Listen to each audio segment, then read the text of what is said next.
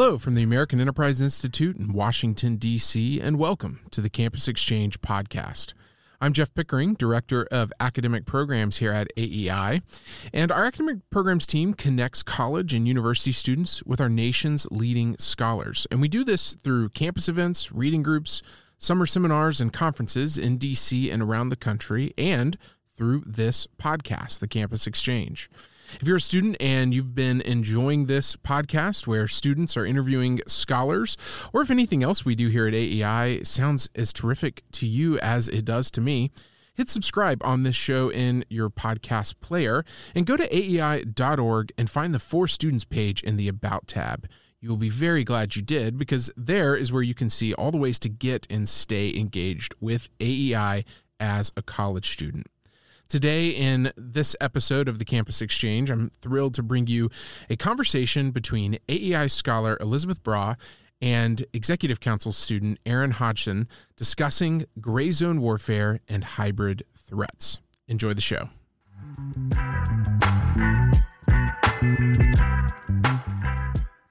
Thank you, Jeff. My name is Erin Hodgson, and I'm a junior at Abilene Christian University studying international relations and German language. Today, I'm grateful to be speaking with Elisabeth Braw, who is a senior fellow at AEI, where she focuses on defense against emerging national security challenges such as hybrid and gray zone threats. She's a columnist with Foreign Policy, where she writes on national security and the globalized economy. Before joining AEI, Elisabeth was a senior research fellow at the Royal United Services Institute in London, where she founded and led its Modern Deterrence Project. She has also worked for Control Risks, a global risk consultancy. Elisabeth attended the University of Hagen in Germany, graduating with a master's in political science and German literature. She has a bachelor's from Friedrich Schiller University, Jena in Germany. Elisabeth, thanks for joining me. It's a pleasure. To start out, could you briefly describe gray zone aggression for those who are not familiar with what it is and provide a recent example?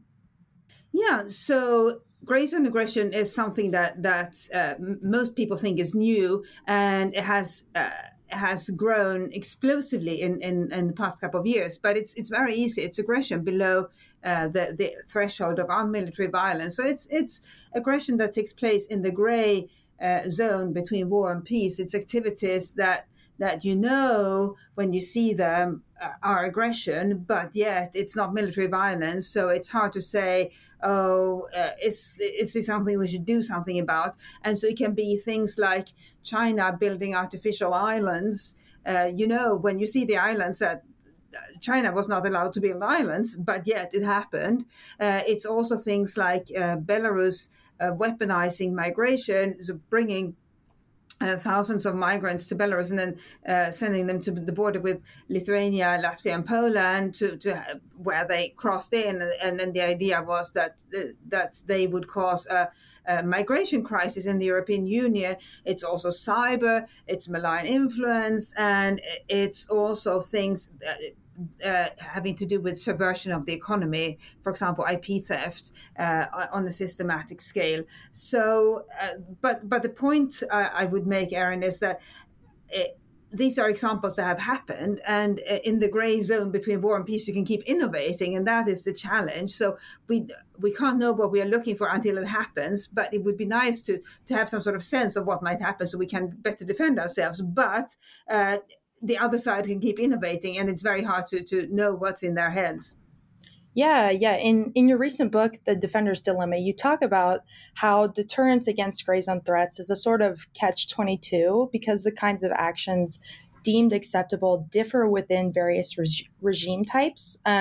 So what do you envision the defense against gray zone threats to look like in a perfect world, and what do you anticipate it to look like in actuality under the Biden administration?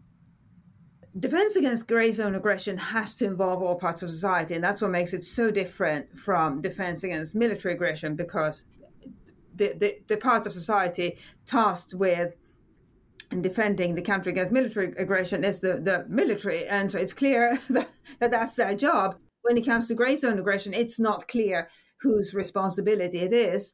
But because gray zone aggression can appear in any guise, any target, any part of society, it's clear that all parts of society have to be involved in defending their country against it. It can be people like you and me, Erin, in knowing how to verify information so that we don't inadvertently spread disinformation and as a result aid malign influence campaigns. It can be companies because they are often targeted by gray zone aggression, as I mentioned, and so they need to work more closely with the government to make sure that the government receives sort of early indications whenever something is afoot, but also that companies receive warnings from the government when it has spotted something. And it can be, for example, it can be all age groups. So, for example, teenagers, I think something that would be fantastic is if teenagers did resilience training. It could be voluntary resilience training involving first aid, information literacy, basic skills in knowing what to do if the internet goes down, if power goes out. So that every town and city would have this critical mass of people who know what to do in a crisis, who would be able to obviously fend for themselves, but also help others. And as we saw during the pandemic, most people don't have the foggiest idea what to do in a crisis, and as a result, they panic. And the people who can't fend for themselves are left alone. We don't want that. We need people who have those basic skills and who are organized in some sort of way, so that if something were to happen below the severity of a war, you would have these people with these skills who would be able to keep society going. And teenagers are one such group. And I think it would be fantastic if communities were to provide that training. And it would also be a way of helping teenagers certify themselves. It's not easy getting things on your CV when you're 16 or 17. Well, getting resilience training and being a certified resilience responder or crisis responder would be a fantastic thing. What kinds of gray zone aggressions do you think the White House would consider as going too far? We saw that President Biden's response to the Chinese spy balloons in early February was quite slow. So what do you think it's going to take? Do you think that the administration will take preemptive measures or just simply wait for another act of gray zone aggression to happen and then condemn it after the fact? The Chinese spy balloon was such a fantastic example of gray zone aggression. So it was clear to everybody, and everybody could see it. It was clear to everybody that something had entered U.S. airspace, and we all watched it and wondered, what is the Biden administration going to do about it?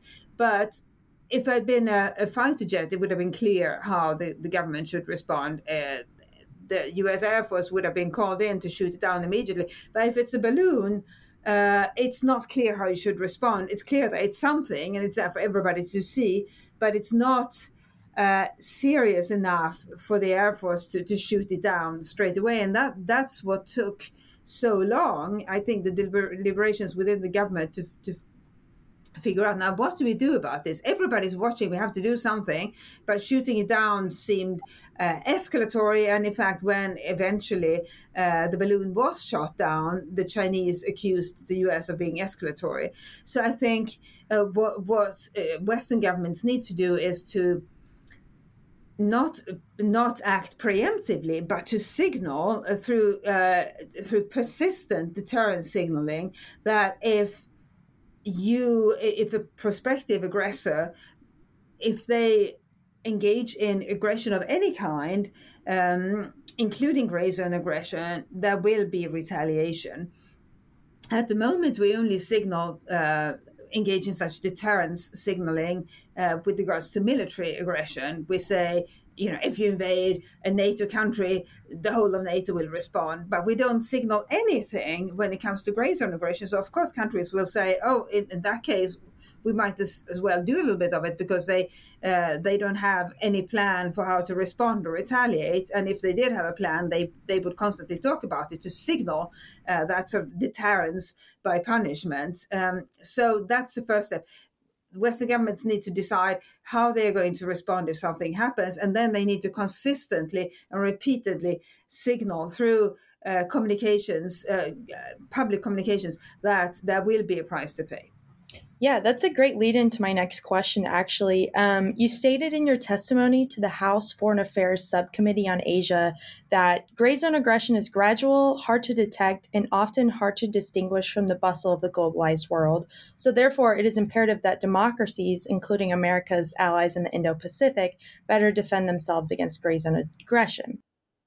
So pivoting just slightly, as we've seen with states who commit acts of gray zone aggression like Russia and China, they don't particularly like that the United States is involved in their area of the world. So my question then is, as matters surrounding the war in Ukraine and Chinese tension with Taiwan continues to progress, what are going to be some of the challenges and risks for the United States to navigate these fraught relations with their allies in Eastern Europe and Asia? Yeah, so I think that the most one key aspect to bear in mind is that gray zone aggression is in the eye of the beholder. So what the US considers helpful activities around the world may be perceived by the countries in which the US engages in those activities as interference, and as a result, gray zone aggression. So if we look at what Russia has done in Russia, the United States has done in Russia over the years, it has the U.S. government and NGOs have funded countless NGO initiatives on human rights, democracy, in the environment, and so forth. And I think those activities have been funded and carried out with good intentions.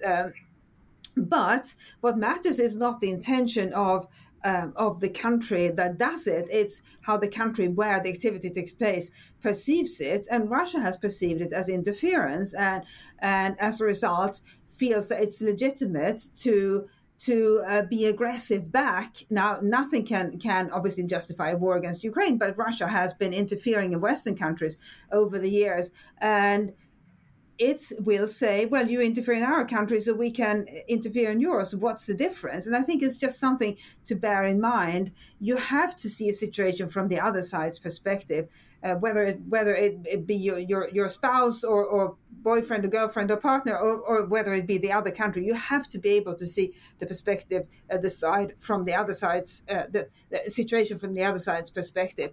Then how does that inform how the United States should behave today?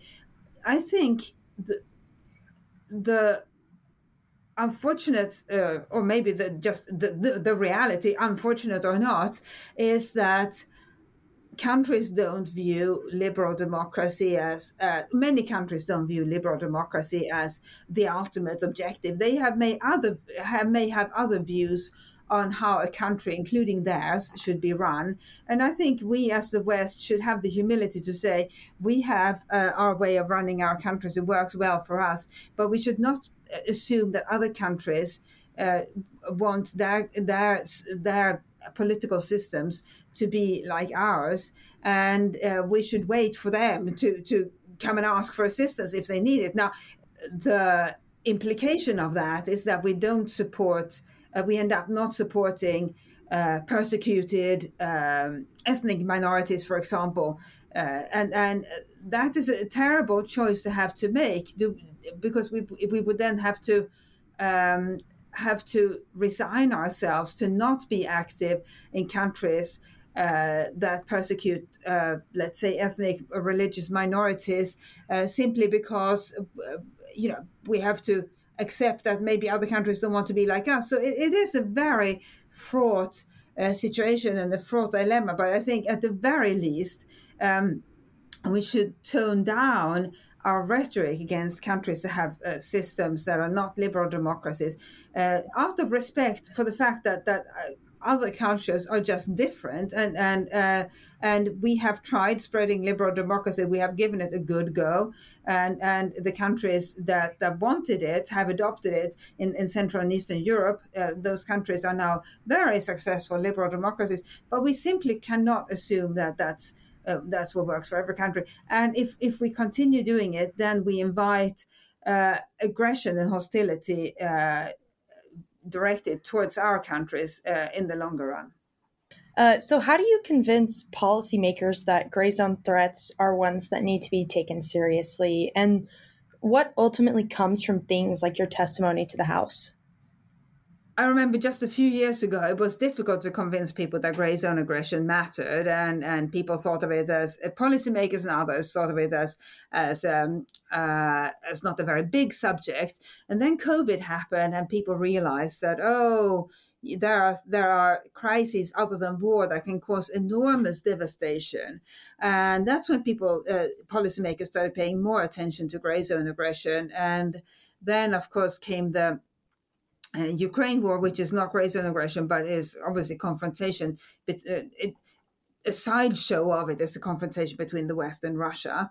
And then came the confrontation with China, which is carried out entirely in the gray zone. So I don't have to convince policymakers anymore. They are discovering for themselves. And so I suppose I can say Mother Nature has helped me make the case, and China has helped me make the case. But the bottom line is that now policy makers come to me with questions and invite me to be part of various fora for them to better understand what this is, and more importantly, what they can do to address it, or try to at least reduce the harm it can do. Yeah, wow. So this next question might be pushing a hot button, but I'm interested to hear your thoughts on it. Would you consider TikTok to be a form of gray zone aggression, be it ever so small and seemingly harmless? And how do you suggest policymakers approach the issue of TikTok as it relates to national security? TikTok is not gray zone aggression as such, but it does pose a national security risk. And that national security risk is not just relating to the data that the Chinese authorities have the right to access, because TikTok stores data in China. So that's why it's legally obliged to hand over data to the Chinese authorities should they request it. But it's also the ways in which various organizations, individuals, countries can use TikTok for malign influence campaigns. And we know that young people in particular use TikTok as one of their main sources of information. And they don't verify what's on there. So it's incredibly easy to launch a malign influence campaign on TikTok, and people are either too lazy or too ignorant to verify or assess the information they receive on TikTok. And so you can essentially fool a very large number of people, a significant minority of people in any given country. And as we saw with the January 6th assault, all it takes is an inspired group of people, a very small minority, to act on falsehoods, and they can do incredible damage. It's not just the damage that was done to the Capitol building, but the damage that was done to America's reputation as a beacon of democracy. So that's where I think TikTok is very dangerous. Now, I don't think it would be fair to say that it was thought up as a tool that to subvert the West. It was thought up as a commercial offering, but that is what it can be used for today, along with its offerings of cute animals and so forth. And that's why it does warrant that sort of government attention or parliamentary attention that it's getting. Unfortunately, it's as I think everybody your age and indeed my age by now knows, it's also incredibly addictive. And I think if governments were to try to ban use in any sort of wider sense of not just on government devices but nationwide, there would be an uproar and rebellion, because people are so used to this service or this a platform by now that they could countenance parting with it, which is it's incredible, but that's where we are. Yeah, definitely. So my next question is about the intelligence community and the role that it plays in deterring gray zone aggression, if any exists. And we kind of talked about this a little earlier in the podcast in terms of seeing gray zone aggression from the other perspective. So I guess my question is, does involvement of the intelligence community in monitoring potential acts of gray zone threats, can that be seen by other states as acts of gray zone aggression in itself? no country is under the illusion that other countries don't keep it under surveillance. So even friends spy on one another, and it's just a fact of life. That countries want to know as much as possible about other countries. So I don't think intelligence operations or espionage operations as such would be perceived as gray zone aggression. It's just, I think that you cross the line of invoking another country's displeasure when you act overtly, or you try to instigate activities in your host country. So, for example, if intelligence officers were to instigate pro-democracy rallies in countries that are not democracies, those countries, those regimes would then react very angrily, and not just they have, because they have over the years, Russia and other authoritarian countries have said, oh, such and such pro-democracy protest was instigated by the West, even when it wasn't. But that's how sensitive they are to Western interference. And there you can see again the line between what we consider benign and benevolent activities, like funding of pro-democracy groups and instigating revolt, is very fine. And we obviously, the West wouldn't instigate revolt against well, I say, of course, the West makes the case that it doesn't instigate revolt against regimes, even though it has done it on occasion. But even just the fact that the Western organizations fund, sponsor, and underwrite, otherwise assist pro-democracy groups is seen as interference. And I suppose to some extent those host countries tolerate it, but then if they get suspicions that intelligence agents are involved in somehow getting rallies organized, that's when they will without a doubt hit back against the country that they suspect is behind it. And now for the final question, which we ask to all of our guests. What do you know now that you wish you knew when you were in college? Well, I suppose, and this is probably not a very good answer to give to somebody who is in college, but I would say I wish I had known how much lived experience matters to your understanding of the world, as opposed to what you learn at university. So I one of my subjects was political science, and we did all the theories that all political science students always, and international relations students always learn, and these theories that supposedly explain how decisions are taken. And then when you go out in the world, you realize that actually policy is made on the hoof, and decision makers have to make decisions under various stressful conditions, and they make decisions based on the conditions that exist at that point, and they can involve all kinds of external criteria, and they have very little to do with the theory of the world, and that's why I wish I would have known. I like those theories very much, and then I entered the real world and realized they don't matter. But of course, university education matters greatly. I'm not suggesting that you shouldn't study the theories, but that's what I wish I would have known. And then one other thing that I think really matters, and that is to value people with skills and backgrounds and education that are non-academic, as much as we value academic skills, because these people are the ones who are absolutely indispensable to the running of our society. And people like you and me have the privilege of sitting here conversing at desks, but people out there make sure that society run every single second of every single day. They from rubbish collectors to supermarket workers to electricians to engineers who look after the power supply. All of these people, and I suppose I wish I would have known I wish I would have had a bit more humility when I went to university to realize that these are the people who really matter, and I just have the privilege of being able to go after intellectual pursuits and hopefully at some point be paid to go after them even more. Yeah, that's some great advice. So thank you for your time. Thank you.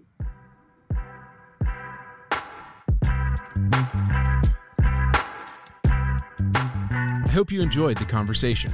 Our vision for equipping and developing student leaders to renew healthy civic engagement on their campuses is rooted in AEI's history and mission. The American Enterprise Institute was established in 1938 and continues today as a community of scholars and supporters dedicated to defending human dignity, expanding human potential, and building a freer and safer world. The work of our scholars and staff advances ideas rooted in our belief in democracy, free enterprise, American strength and global leadership, solidarity with those at the periphery of our society, and a pluralistic entrepreneurial culture. If you want to join us in this effort, visit aei.org or check out the link in our show notes, and be sure to subscribe to this podcast to stay informed of our events and opportunities for students. See you next time.